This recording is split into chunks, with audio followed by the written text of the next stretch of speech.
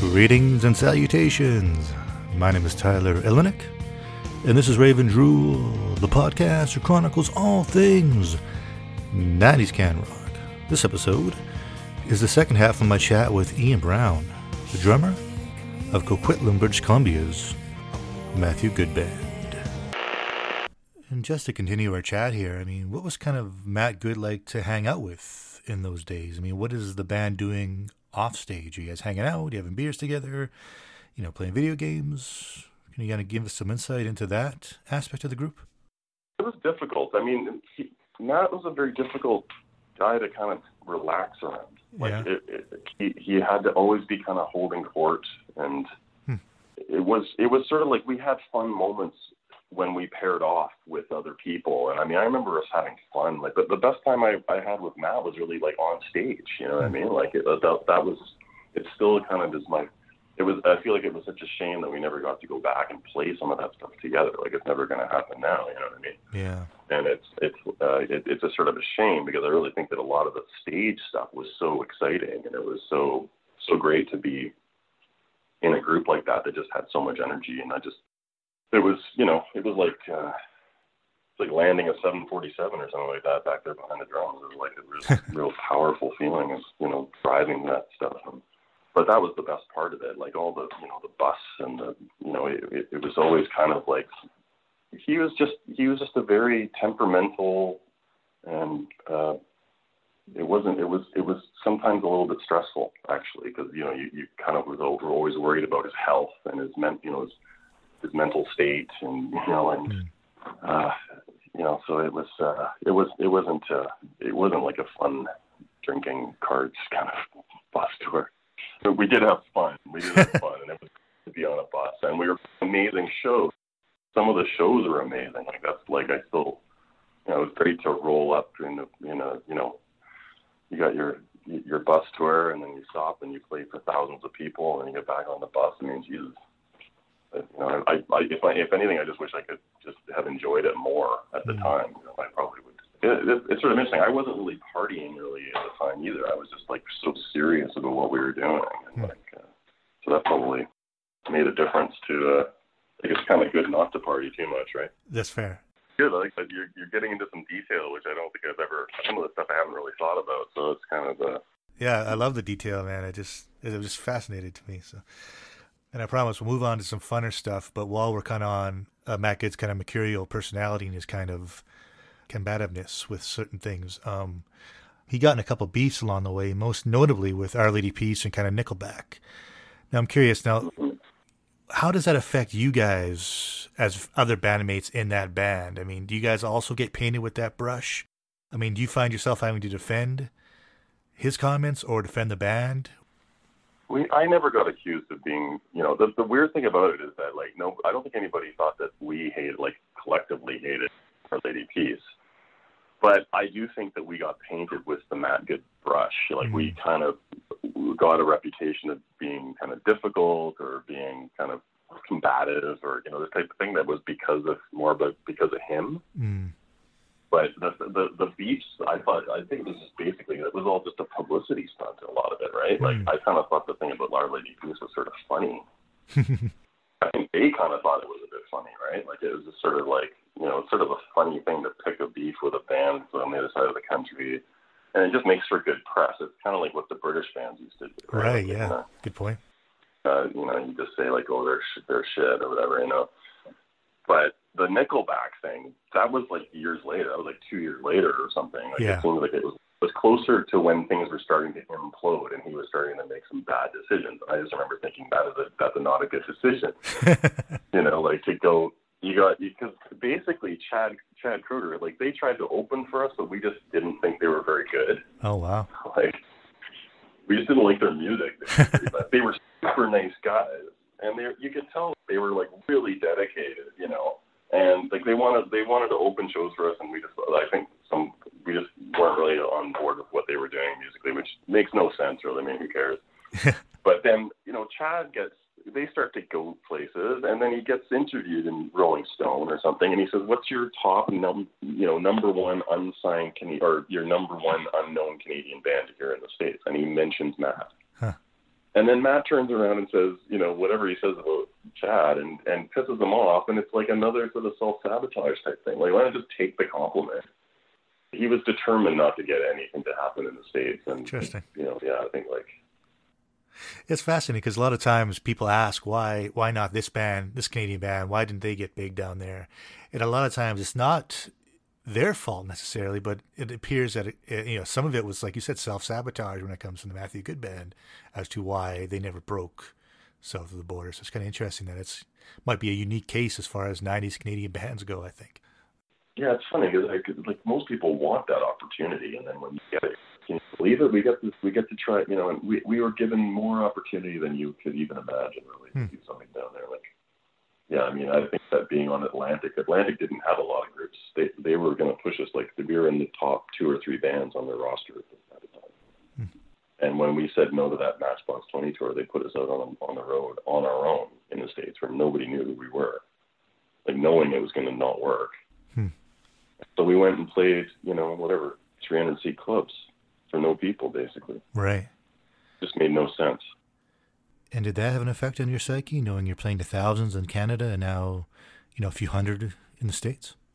I think it made more, because Dave was a couple years older than me, and I think he really could see that this was the beginning of, like, we weren't going to be in control of our own destiny as long as we had Matt making decisions like this based on kind of like, I don't know what you call that, not wanting to open for a band in your own home country because you're bigger than them, whatever you want to call that. Yeah. It's not a sound business decision. Right. It's like, so then when you start making decisions based on your gut or your ego or whatever you want to call it, then, and you're not thinking about making the most of that opportunity, you can't see the pros and cons and go take then you're on a train heading on the wrong track. You know what I mean? So I don't know. I think I would have stuck it out, but I think Matt basically had a feeling that the band it's not the band, it's me. It's been me the whole time. Right, like, it hasn't had anything to do with these other guys. It's me. The whole thing is me, kind of thing. So yeah. Well, we can change gears though, and after Underdogs, you guys had a lineup change where Jeff left the band and Rich came in for Beautiful Midnight. What was that transition like? Do you know why Jeff decided to kind of part ways, and what was it like now working with Rich? I mean, the bass and drums are pretty symbiotic when it comes to a rock band. Yeah, I mean, Jeff, I think, just didn't really enjoy the culture of that group. Like, I wanted to make it, and I wanted to be in a successful band. I would have sold my soul to the devil to, have an opportunity like that kind of thing. Yeah. I could say I kind of did. But anyway, it was a big change. I think Jeff just basically, I don't think that he ever really got the respect, like from, I think I watch videos of him playing with us now, and I think this is the guy that is interesting to see on stage. He is the guy that is, you watch him, and he's solid as all anything, but he's also got a lot of flair. And there's something that he brings to the table that I don't think we fully were appreciative of at the time. So, and he was a sensitive guy, and I don't think he really enjoyed the culture of the group. It was kind of competitive and, this type of thing. So I think he just kind of didn't really feel like he wanted to do it anymore. And it's too bad he left at the absolute worst wrong time, because we just started to see a little bit of, we started getting paid a little bit, Yeah. And he missed out on a lot of, he did all the legwork and then never really got to reap the reward. Mm-hmm. So it was a shame that, and I still think about Jeff, because he really was a huge part of why we got from A to B, like from nothing to something, was because of him. You know what I mean? But then when Rich came in, I mean, we didn't really look at a lot of bass players, but the guys that we looked at, Rich was the guy that had played in bands with Dave, I'd seen him perform a lot, and he was just like an absolute tank of a bass player, like just an immovable object. And I always kind of thought this is the kind of guy that we should, especially as we started getting heavier, like we were kind of playing heavier music, and we wanted to play louder, heavier music.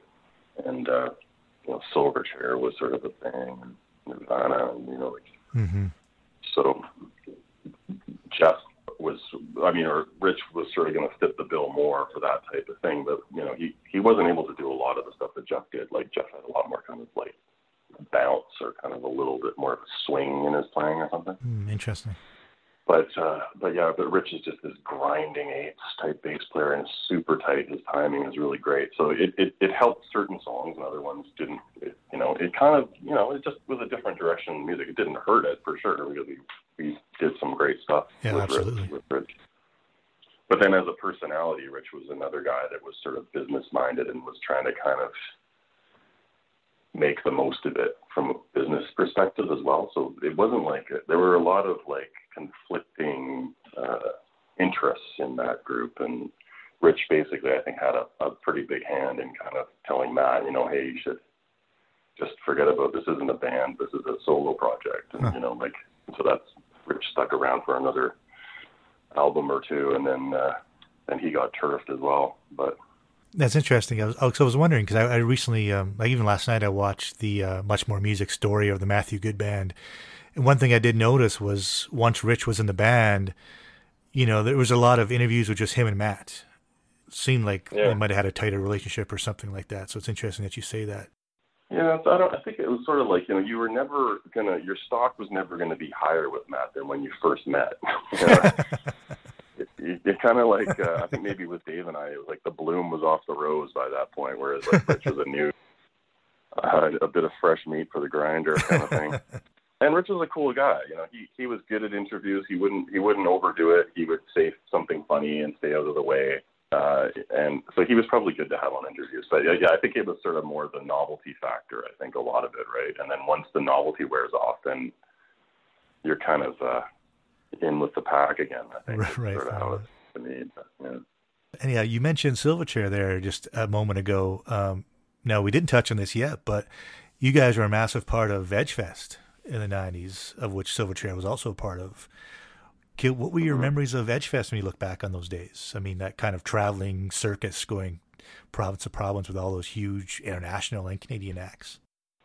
Yeah, that was something. I mean, the first Edgefest that we played, we were actually on the B stage, and I think like the Foo Fighters, and they were on the A stage. I remember actually we played Barrie, Ontario, Molson Park there, and going to see Sloan from backstage when they played to their audience, basically, because it's in Ontario, and I just was like, holy smokes, like 18,000 people, and I think this is when Sun City Maniacs came out, so it was like all their kind of like AC/DC type stuff, right? So right. It was incredible. Like, and then of course, then you play Vancouver, and everybody's like looking at Sloan, like, and Sloan would play they would play so well in Ontario, and then you'd see them play in Vancouver, and they sounded so crappy. It was like so funny. I feel like it was like watching two different bands most of the time. I saw that happen a couple of times. I was like, what are these guys doing? They actually covered Taking Care of Business in Vancouver as an ode to BTO. Yeah, to BTO, because it's like a Vancouver thing in their mind, I guess. I don't know. It's hilarious. That's awesome.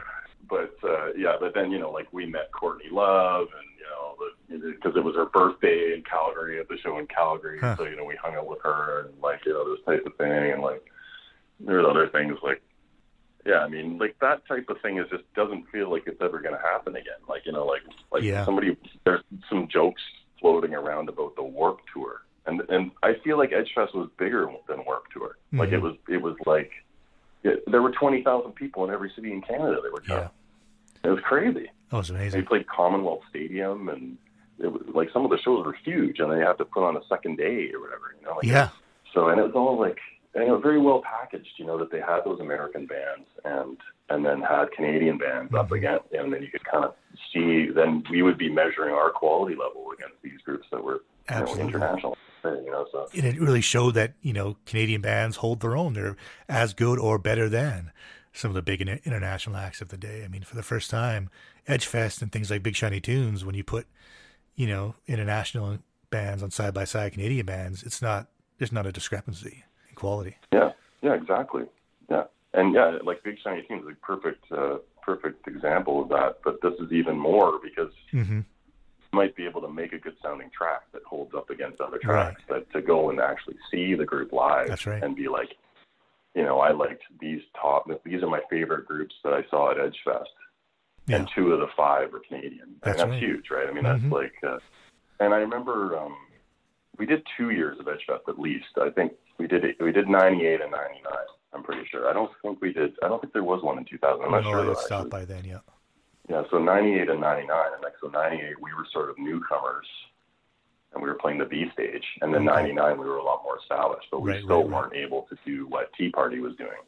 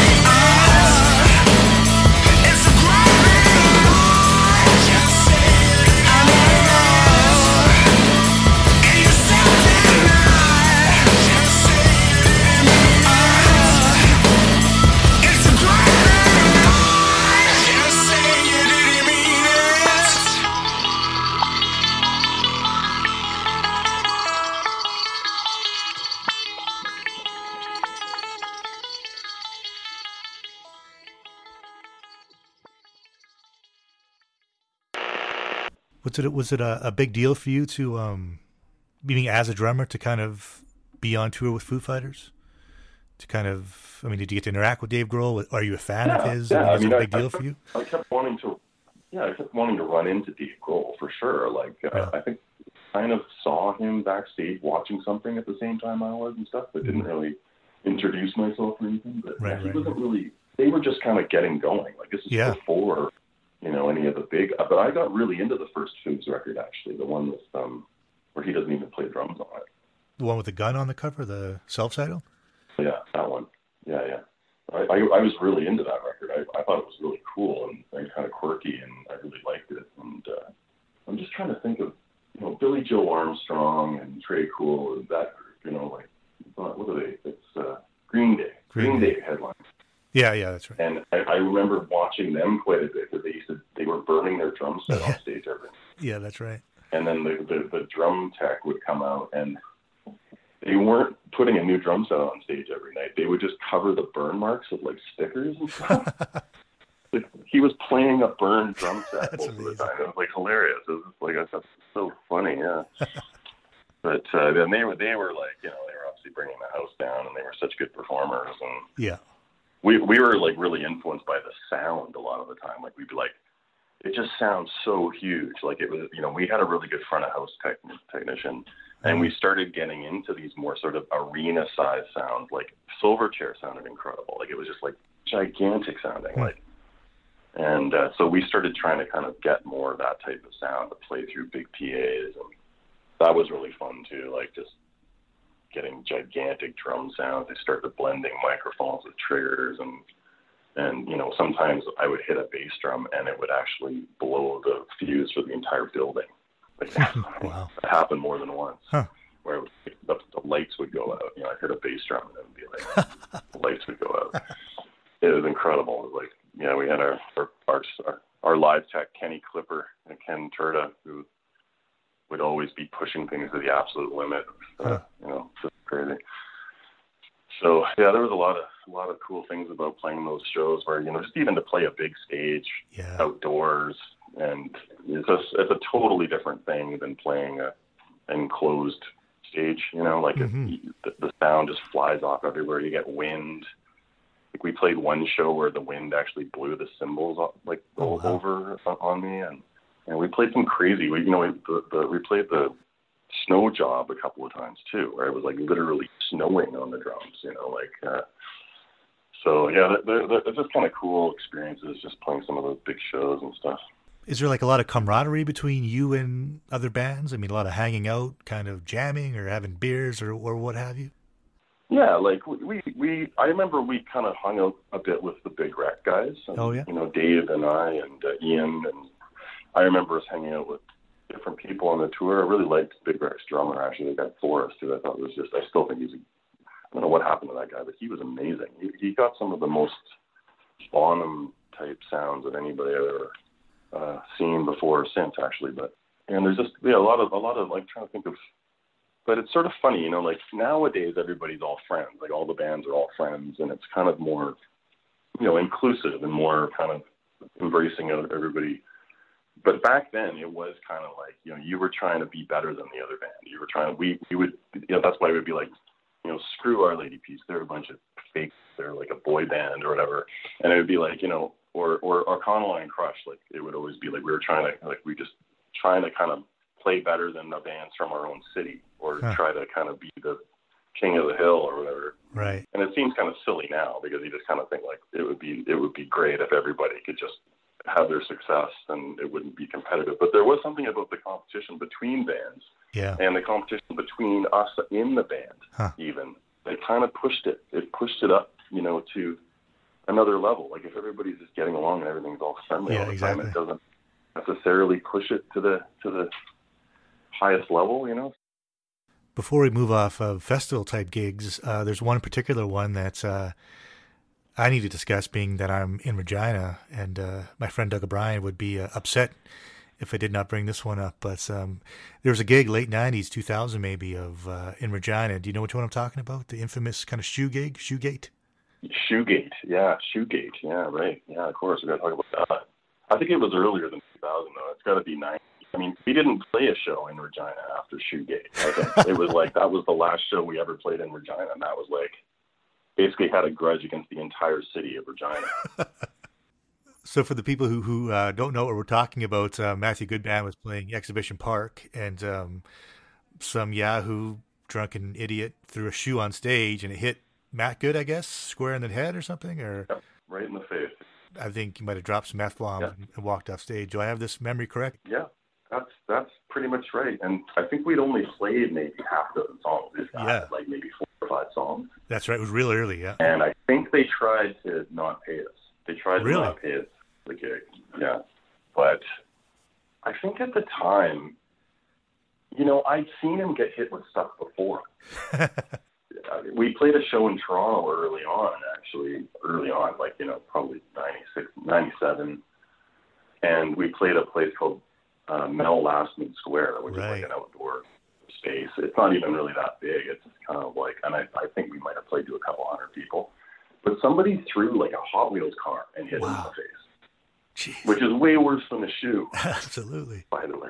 That could take an eye out, man. And he just kept playing. Huh. So I think in the time between that incident and the shoe incident, it was like, you can't do that. Like, he was basically like not going to take it. He was about getting hit in the head with things, which, fair enough. Yeah, but it shouldn't happen. It was kind of drag because, when you drive 13 hours through the mountains to play, or whatever, not through the mountains, but, like, it's like every city you drive 12 hours between cities, and then you stop to play a show, and then you play 4 songs, it's kind of a drag for us too, right? So I remember being disappointed.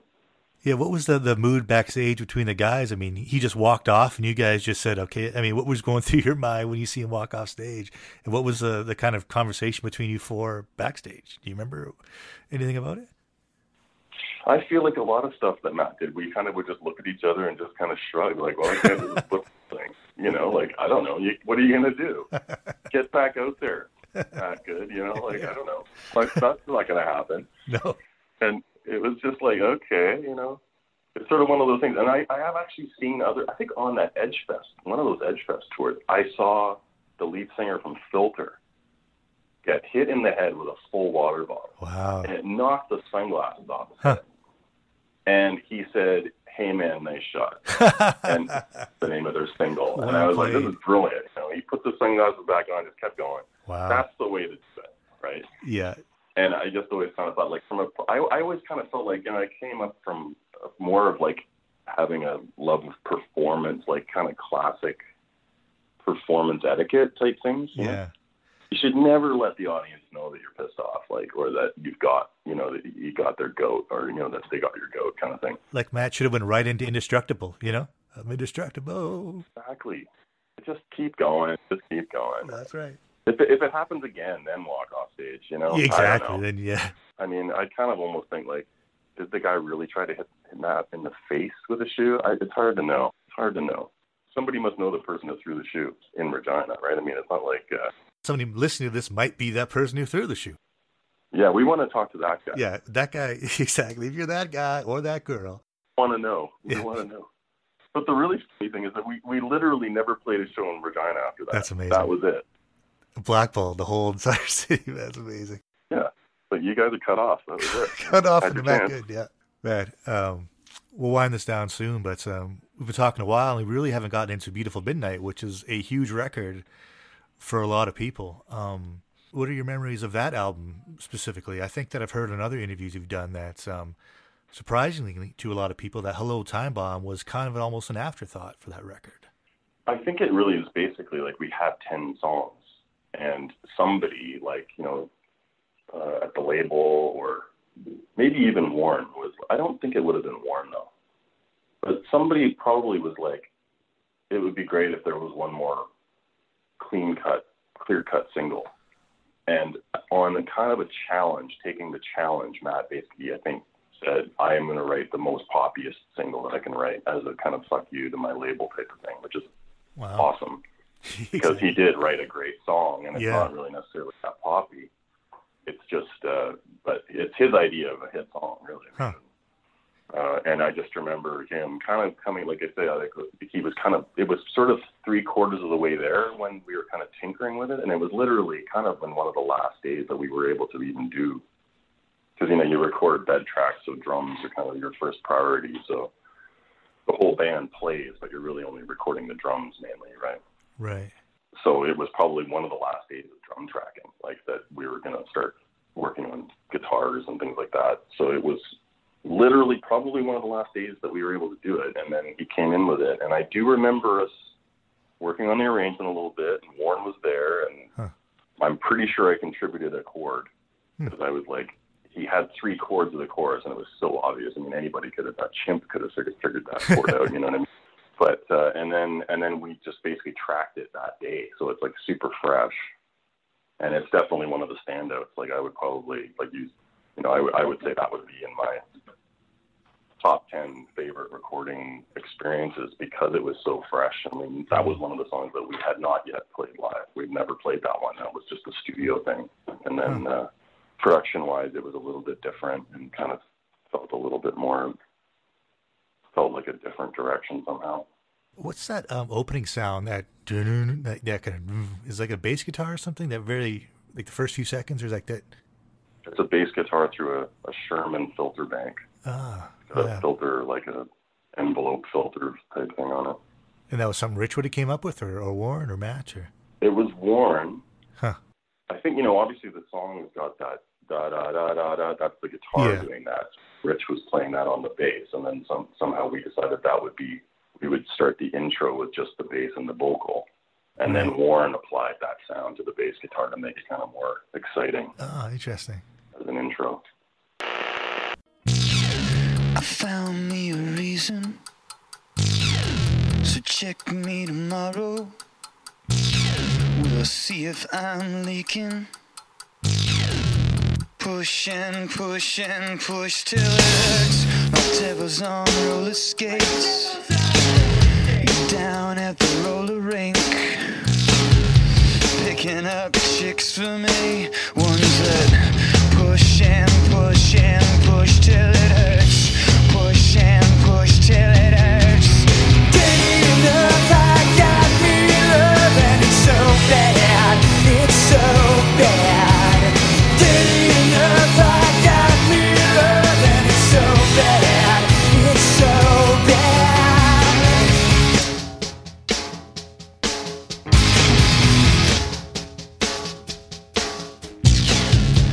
Life's for the living, so check me tomorrow. We'll see if I'm kidding. Push and push and push till it hurts. Did it on Ritalin. I got me some good grades. Now I work me the night shift, where I pull and pull and pull till it hurts. Pull and pull till it hurts. Dirty enough, I got me love, and it's so bad, it's so bad. Dirty enough, I got me love, and it's so bad, it's so bad. Hello, time bomb, I'm ready to go on. Hello, time bomb, I'm ready to go on.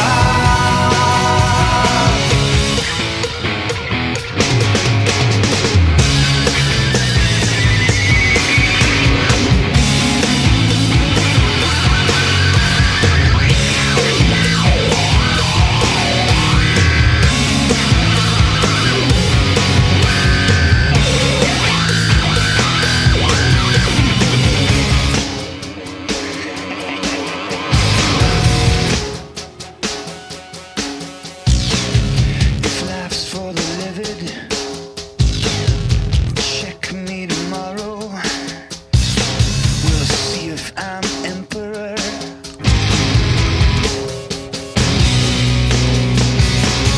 My devil's on sugar smacks, down at the Radio Shack. We're turning shit into solid gold. Solid gold. Dirty enough, I got me love, and it's so bad, it's so bad. Dirty enough, I got me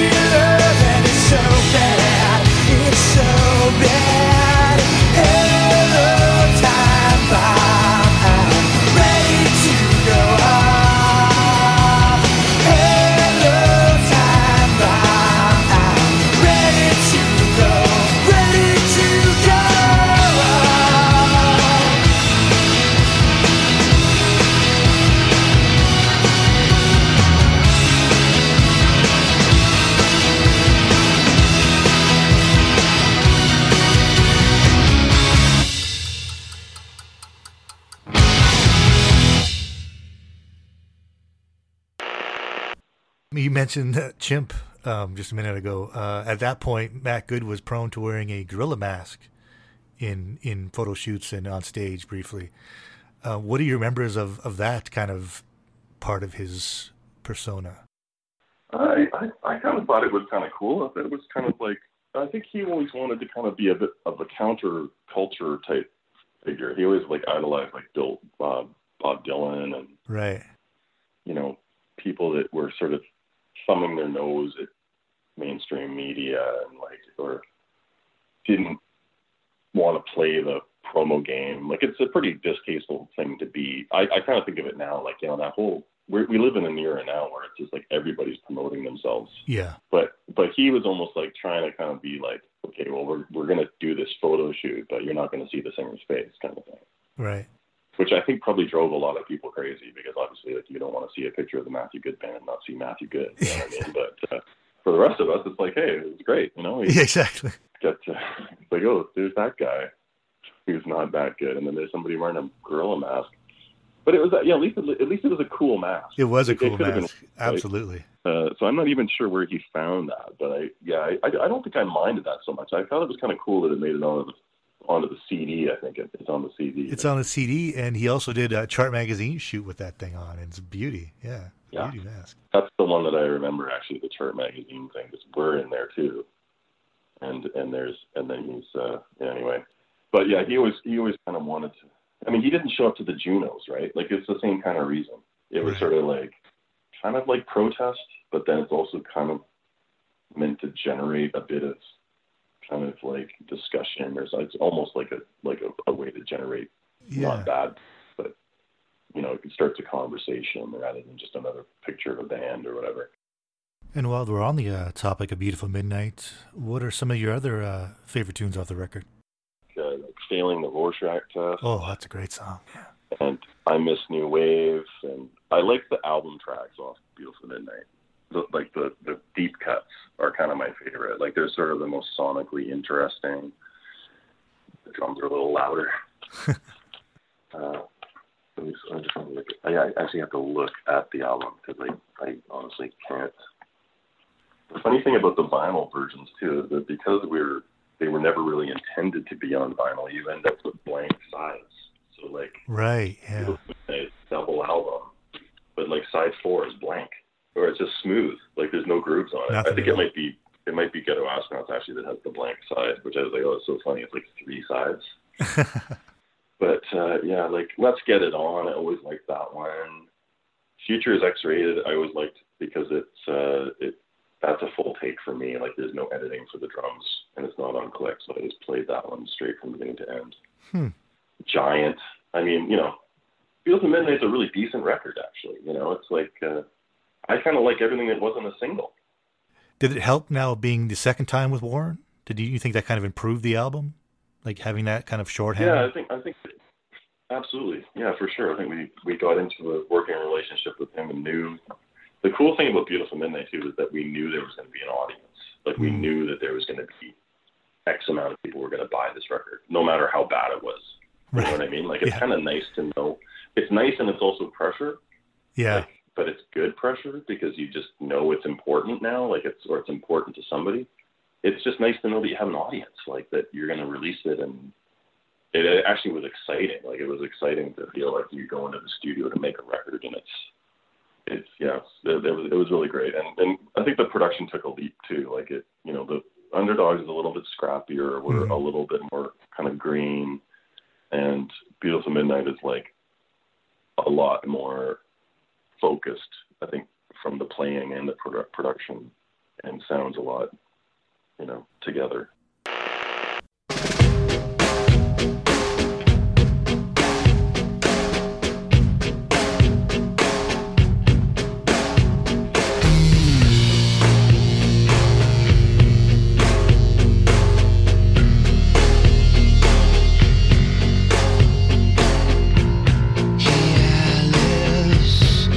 I'm caving in.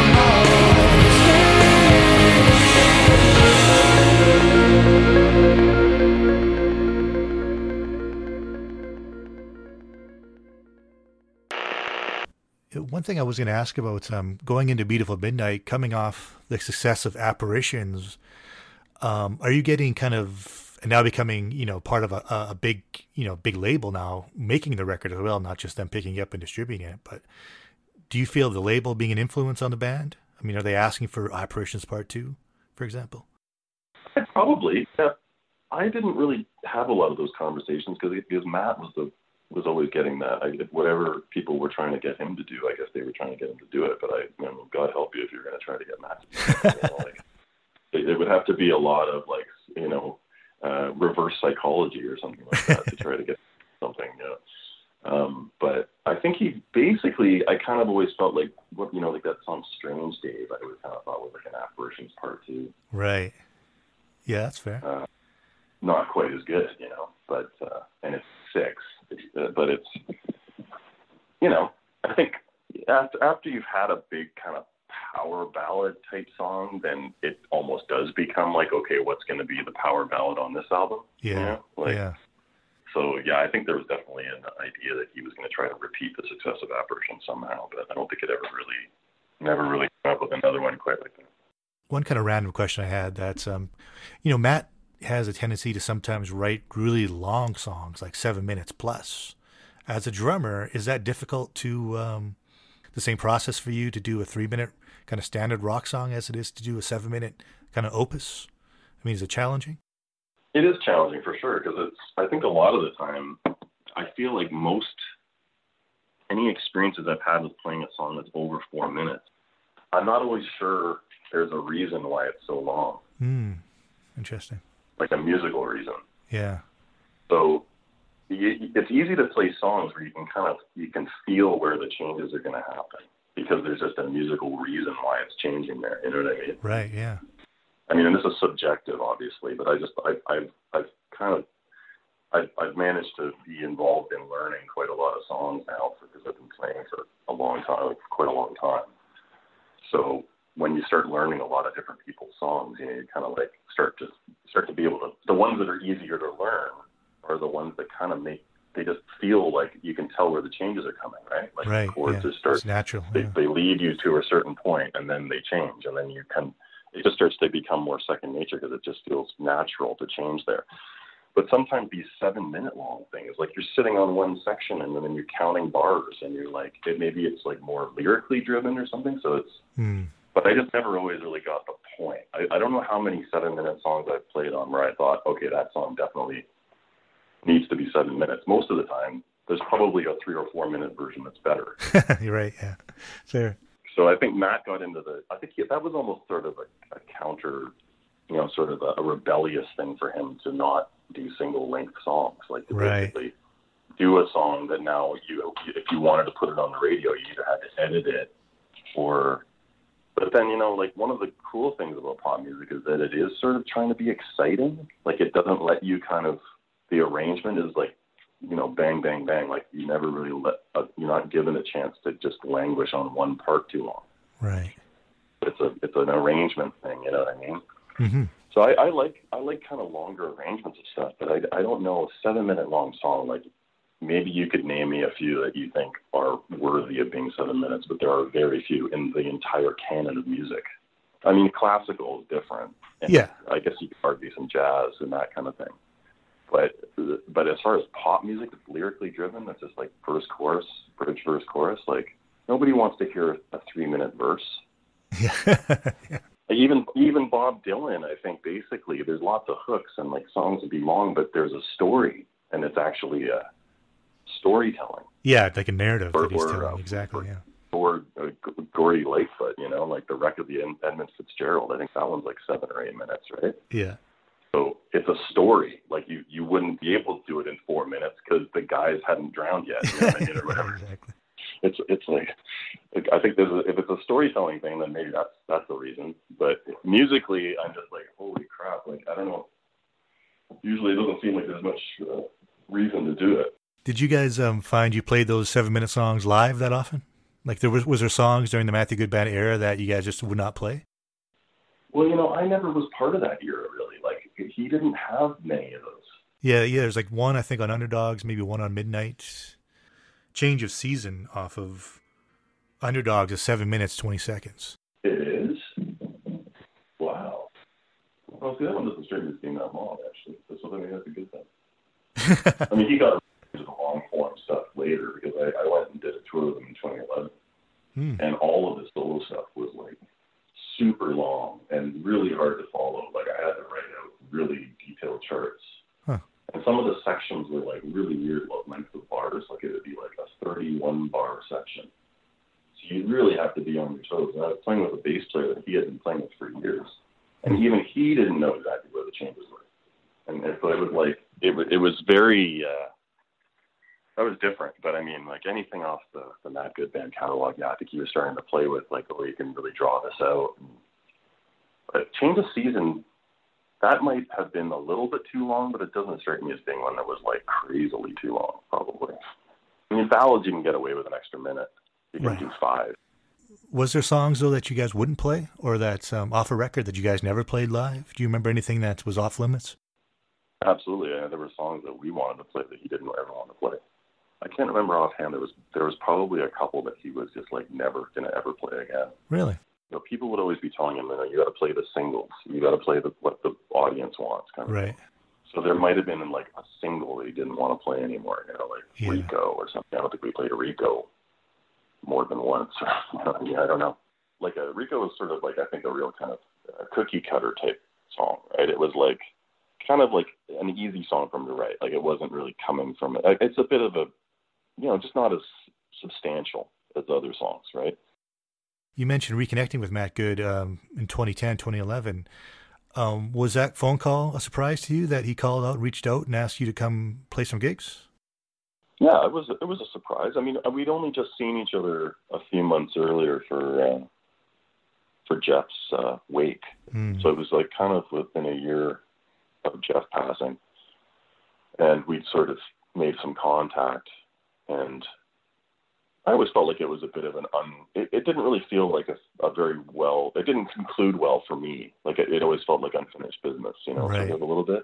So it was nice. His band or his drummer or something, they wanted to go off and do another project. So he called me, and it was a lot of work, though, actually. And then we didn't end up playing a lot of the songs that I had recorded. Like, we ended up doing a lot of his solo stuff. So it was definitely, it was musically challenging for me to learn all that stuff. And like I said, I made very detailed drum charts that almost I could put in front of another drummer and they could play. Wow. Like, that's how detailed they were. Did you notice the difference between the man and the musician? 10 years of difference had passed? Absolutely, yeah, I did. Yeah, it's he, like I was telling you earlier, like if he was in the room, it was like he was the center of attention. And I'm not saying that he was doing that intentionally. He's just a very highly charged individual, and just kind of has a hard time relaxing around. I think he's got social anxiety, like, pretty heavily. Like, he's a pretty anxious, high-strung guy, right? And I think he didn't feel relaxed in groups unless he felt like he was kind of holding court, for lack of a better word. And so this tour, he could be quiet in a room full of people, and we would be having a conversation. I would be talking to the other people, and he would be sitting somewhere just listening. And that was a major change. Interesting. It was almost, we wouldn't really be able to. It was just sort of a different thing.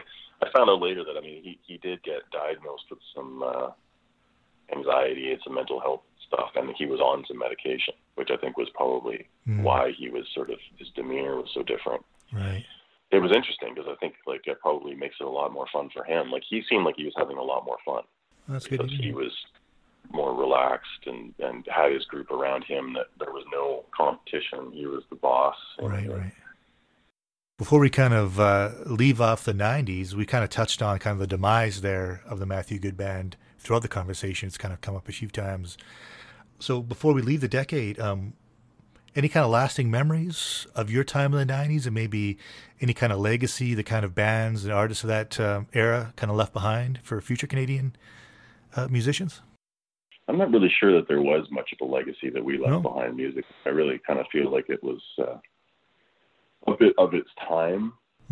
you don't really, I mean, you hear it on the radio a little bit here, but it's on classic rock radio, right? Which I think is kind of funny. I still really like hearing the songs. I do like hearing the stuff on the radio when it comes on, which gets less and less every passing year. So I don't really think it's got the, you know, compared to other groups, I'm not really sure who I would name check as being like something that's a little bit more, you know, that has stood the test of time a bit more. But I mean, it's great to listen to, but mainly like probably the reason you like to listen to is because it reminds you of a time in your life being, you know, a teenager or being in your early 20s, like for me, like, but it doesn't, I don't know. I don't want to make it seem like it's not good or anything, because I do actually really like when I hear it, I'm always kind of surprised at how good it is. But I don't know if it's had a lasting impact of some other artists. You know what I mean? Like where we're going to be listening to it in another 20 years, kind of thing. I mean, what you guys did, I mean, you guys and other people like the Matthew Good Band was, you know, the creation of the kind of Canadian rock star really came to fruition in the 90s, partly because of the music you guys would create and the stage persona, I think, and that kind of really, I think that kind of thing might, you know, be part of that legacy that the music is also a part of. Yeah, it's interesting because I think like back in those days we had like Alanis Morissette and people like that. Like there was no Justin Bieber. I don't even think, well, there must have been a Celine Dion, but there were always solo people. And even now I think there's kind of more solo people. Like there's not really, I mean, you could probably tell me besides Nickelback, like I'm always trying to ask people if they know of any bands at all from any country that have broken out of their home country in the last 10 years. Yeah. You know, more than just like playing clubs, you know, like where you get kind of a critical mass type thing. Like I always think about the Strokes as being one of the kind of last bands that I feel like really came out of. Yeah, that's fair. Killers. You know what I mean? And so it's like, yeah, the Killers. I mean, it's sort of like we're not in a time right now of bands, really. You know what I mean? Like it's sort of funny. I wonder if it'll come back. Like there's lots of bands, but they're not hitting the mainstream, right? So you've never stopped making music since you parted ways with Matthew Good Band. You also recently released a solo single. Did you want to talk something about some new Loose Fang material, or do you want to talk about your new solo effort? I guess you're going to have to play my solo single because it only took 48 years for me to write for course. I know. But yeah, it was like a huge milestone for me to do it because I've always just helped other people with their songs, and I think I've had more than one person say, "Well, yeah, why don't you do it then? Why don't you write a song?" So finally, I managed to get around to do it. But I've just gotten really into you know, I've done a fair bit of sessions, and I really enjoy recording. So I've been recording other groups and recording myself playing drums on other people's stuff remotely, especially in the last year or two. So if anybody wants to hire a bona fide can rock drummer from the 90s when you're recording, you can send me your files. You know, and then I got like, you know, Loose Fang. We did a record with Howard Redikoff, who recorded, you know, Tegan and Sarah and Mother and stuff, and that was really great. My friend Adam had a bunch of songs that we jammed for about a year, and then we decided that we would go and make a record, and it turned out really great. And so that it hasn't actually been released officially, I don't think. But there's singles on Spotify and the whole record is great. That's supposed to come out, but I think COVID basically sidelined that project. But what's the name of the solo single, and how long has it been around? A little background on the tune, if you will. I do quite a lot of work with this guy Pierce Kingan, who is a songwriter, another really prolific songwriter. So he was trying to write basically an EP every month. Huh. Wow. And we were recording it like really quick and banging them off and getting them on Spotify. I think we recorded like 25 songs last year, like in 2021. And at one point he was like, "I'm going to take this month off. I'm not going to record anything." But I had just only set up. I was recording in my apartment actually until, well, it was working out pretty great, except that it wasn't sustainable for obvious reasons. But I moved into a new space and set up all my recording gear.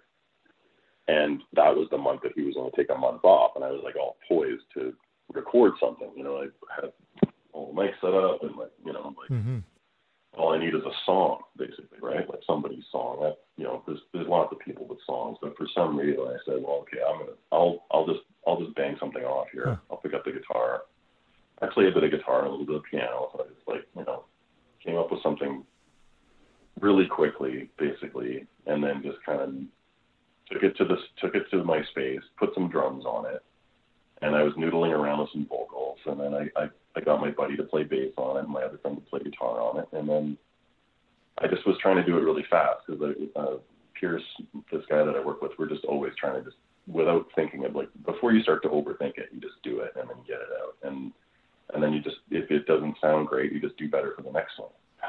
Right. Yeah. But this one turned out pretty good, so I just, like, you know, I just tried to do it as quickly as possible. I think I wrote it in July, and it was done by the end of August. Oh, wow. And then it was on Spotify in September, and there it is. It's just the one song. Like, there may be another one. Hopefully, it won't have to wait another 48 years for that one to come out. But it's just, it's really more just for myself, really. But people seem to like it, and it's kind of fun. We play it live with Pierce when we do shows with Pierce. We do awesome. that, and I sing and play from behind the drums. Oh, nice. It's really fun, actually.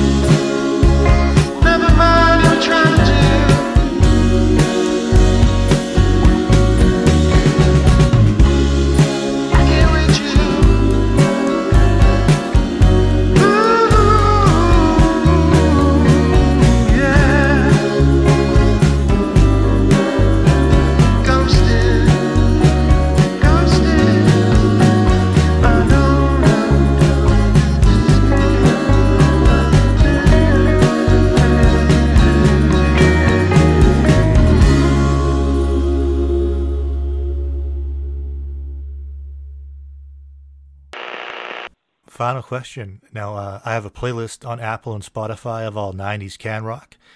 So I'm asking all the guests to contribute 3 songs to the playlist, 2 singles, and 1 deep cut. So how would you like Matthew Goodband's 90s material to be represented on the playlist? Okay, well, I think one of the ones that I think I always feel like you have to put on there is Symbolistic White Walls, because it's kind of the beginning, I think. And then, but I, you know, it's maybe not the most sonically exciting. It's hard to pick these. Yeah, agreed. Yeah. So the deep cut, I will say, let's go with Failing the Rorschach Test. Oh, nice. Love that song. And the other single, you know, Hello Time Bomb. Or let's say Hello Time Bomb's on Beatles at Midnight, right? So yeah, it is. Yeah. Let's just forget about Symbolistic White Walls. We'll forget about Symbolistic White Walls, even though I really like. Okay. I still can't believe how we recorded that song, because it's basically live. I mean, it's kind of crazy. But let's go with Everything Is Automatic and Time Bomb, and then Deep Cut and Rorschach Test. Any memories of recording Rorschach? That was like just, you know, we were, I think, really firing on all cylinders, and like Warren was getting some insane sounds from the drums. Like, I still think about what he was doing. Like, I was telling somebody the other day that recording drums with Warren was like you'd never heard the drums before. Like it was like sitting at the drums and putting the headphones on, and every microphone is like absolute, the most incredibly, the top end of every piece of equipment connected to, you know, like the best microphone on through crazy EQs and compressors and stuff, and then coming back into your head so that when you hit the snare, it's like you could hear the dust rising off it, you know. Just like the level of detail was so insane, and then like the layers of compression and stuff. Like, it's just, the drum sounds he was getting on that record were just outrageous. Like, I still don't know how he was doing it.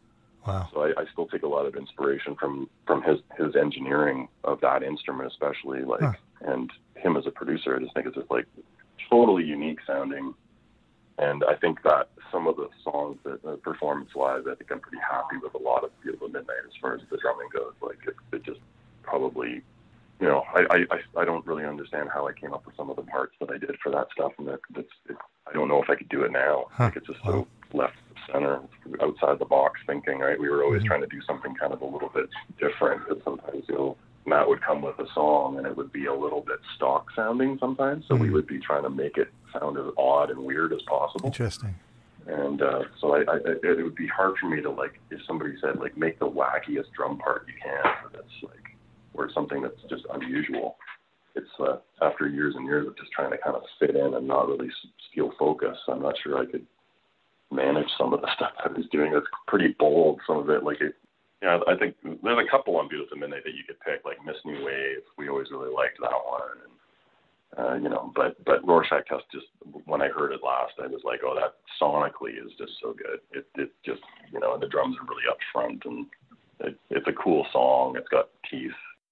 Excellent. Well, thank you so much for taking the time to chat with me about your experience in the 90s, man. It's been fantastic. Hey, thanks for the questions. That's really, really fun, actually. I really appreciate the interest. Thank you so much for joining us today on Rave and Drool. If you're interested in supporting the podcast, you can do so in a variety of ways. First, you can go to patreon.com/ravedrool, become a patron, get access to deleted audio, get advance notice of the guests, and get a chance to submit questions to those guests for an exclusive Patreon Q&A.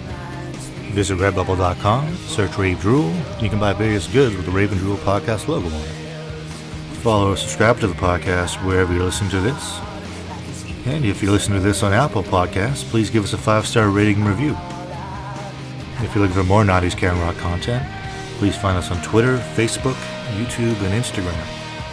And lastly, if you're looking for music, we have an official playlist on Apple and Spotify. Currently, it's curated by myself with tracks that I've selected, but as you heard during today's episode, eventually it'll be curated by the guests themselves. Until next time, friends, take care.